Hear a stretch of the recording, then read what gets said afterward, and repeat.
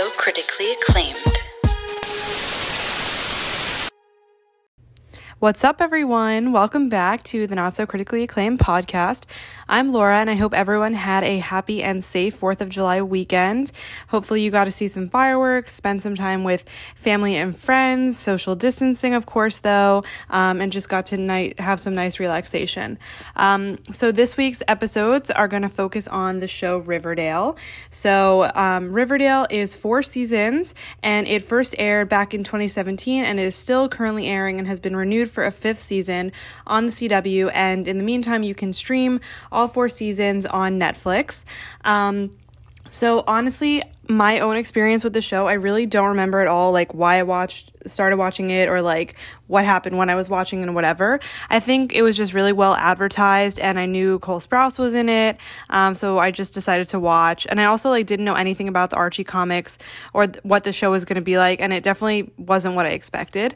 I will say that now Riverdale is a huge thing, and it's probably the most well-known teen drama right now. And it's also, I feel like I've said this in some of my more previous episodes, that Riverdale seems like the only teen drama that's currently on network television, like ABC, NBC, Freeform, the CW, whatever. And all the other ones seem to be more on streaming platforms, which is just something that's interesting. Again, probably because of the arguments I've made in the previous episodes, where, all the younger kids and people who are more in their teenagers and would relate to those types of shows are, I guess, watching more things on, streaming platforms as opposed to network television.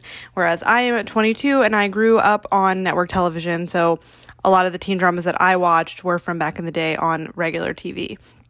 But anyway, so Riverdale is pretty big, and naturally the cast in and of itself is very big, and I would say that Riverdale kind of launched the careers for a lot of these main stars. So for example, first up we have KJ Apa, who plays Archie Andrews, and Riverdale was his big claim to fame, but since then he's been in A Dog's Purpose, The Hate U Give, The Last Summer, and very recently I Still Believe. So a lot of rom-com, family movies. Then we have, of course, Cole Sprouse, who plays Jughead Jones, and he was really the main person that everyone knew about Riverdale, and is still the main person that everyone's obsessed with. And he kind of relaunched his career when joining the cast of Riverdale, because obviously we knew him, he needs no introduction. We know him. If you didn't know Cole Sprouse, you had no childhood, basically. He played Ross's son Ben in Friends. He was in Big Daddy with Adam Sandler. And then, of course, he went on to star in the Disney Channel shows of The Suite Life of Zack and Cody and Sweet Life on Deck, as well as the Sweet Life movie. Sweet Life of Zack and Cody was my number 1 favorite show growing up. And then he went on to do Riverdale after he took a break from acting. He went to college, and then he decided to come back into the spotlight a little bit. And then since Riverdale, he then starred in 5 Feet Apart, which was another teen drama movie. So yeah. Then we have Lily Reinhart, who plays Betty Cooper, and again, Riverdale was her big first role, or her first big role, and then she went on to be in Hustlers, and a new movie coming out called Chemical Hearts, and it's coming out very soon, I think on Amazon Prime Video, so maybe check it out. I don't know much about it. And then the final member of the core 4 of Riverdale is Camila Mendes as Veronica Lodge. Riverdale was her first job, and she's been in a few Netflix films since then. So the Netflix original film, The Perfect Date, and Dangerous Lies. And I'm sure she's going to be in a lot of other things coming up. Then we have Madelaine Petsch as Cheryl Blossom. And the only thing from, other than Riverdale that I recognized her from was this random movie called F the Prom that I found on Netflix. And it was okay, but I don't really recognize her from anything else. And then we have Charles Melton as Reggie Mantle. So obviously he took Ross Butler's place after Ross Butler left Riverdale for 13 Reasons Why. And then Charles Melton is also in The Sun is Also a Star and Bad Boys for Life. So fun fact that I want to say about Charles Melton is that I actually met him. And so this is like a funny story, and you can also see it on my TikTok that I made a little TikTok about that. So also thanks to everyone who's been following and liking along with that. It's been really fun. But my junior year in college, I was part of a club that we got a lot of like free tickets to advanced screenings of movies. So I got to see like What Men Want, Isn't It Romantic? And then I think there was another one for 5 Feet Apart, but I didn't end up going. But anyway, we got a lot of these. So I got free tickets to an advanced screening of The Sun is Also a Star. I didn't really care to see the movie, honestly. Like, I had known what it was about, and I knew it was about a book and everything, but I didn't really want to see it. And I probably wouldn't have seen it if it hadn't been free and had the other like plus about it wasn't going to be there. So I basically what happened was I learned that, like I said, it was free, but then also the stars of the film were going to be there to do like Q&A type of thing. So I guess as part of the press for the movie, Yara Shahidi and Charles Melton, who are the two stars of the movie, and then the author of the book it's based on, were going to screenings all over the country and doing like meet and greets and stuff. So me and my friend got there super early, and we literally sat in the center of the first row, because after the movie, the stars were going to be sitting in front of the screen doing an interview and like Q&A panel. And so I was literally sitting like a few feet away from Charles Melton and Yara Shahidi as they were doing this interview.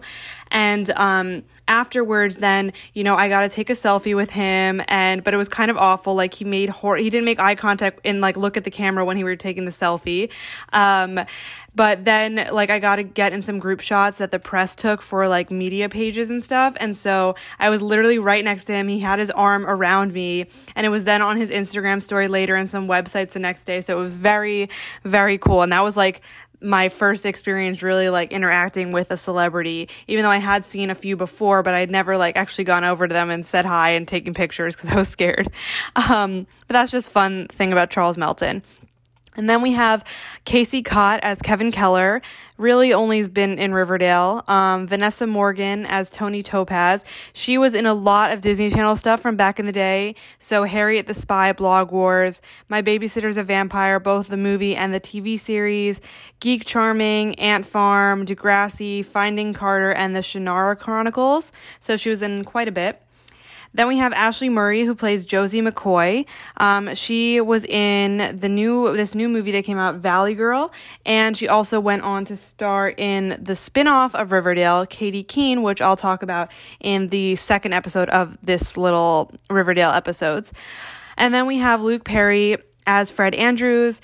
Like, these are for the adults. These were like the two main adults that I think people would know. So Luke Perry as Fred Andrews, and he was, of course, in Beverly Hills 90210, Buffy the Vampire Slayer, the movie, and Once Upon a Time in Hollywood.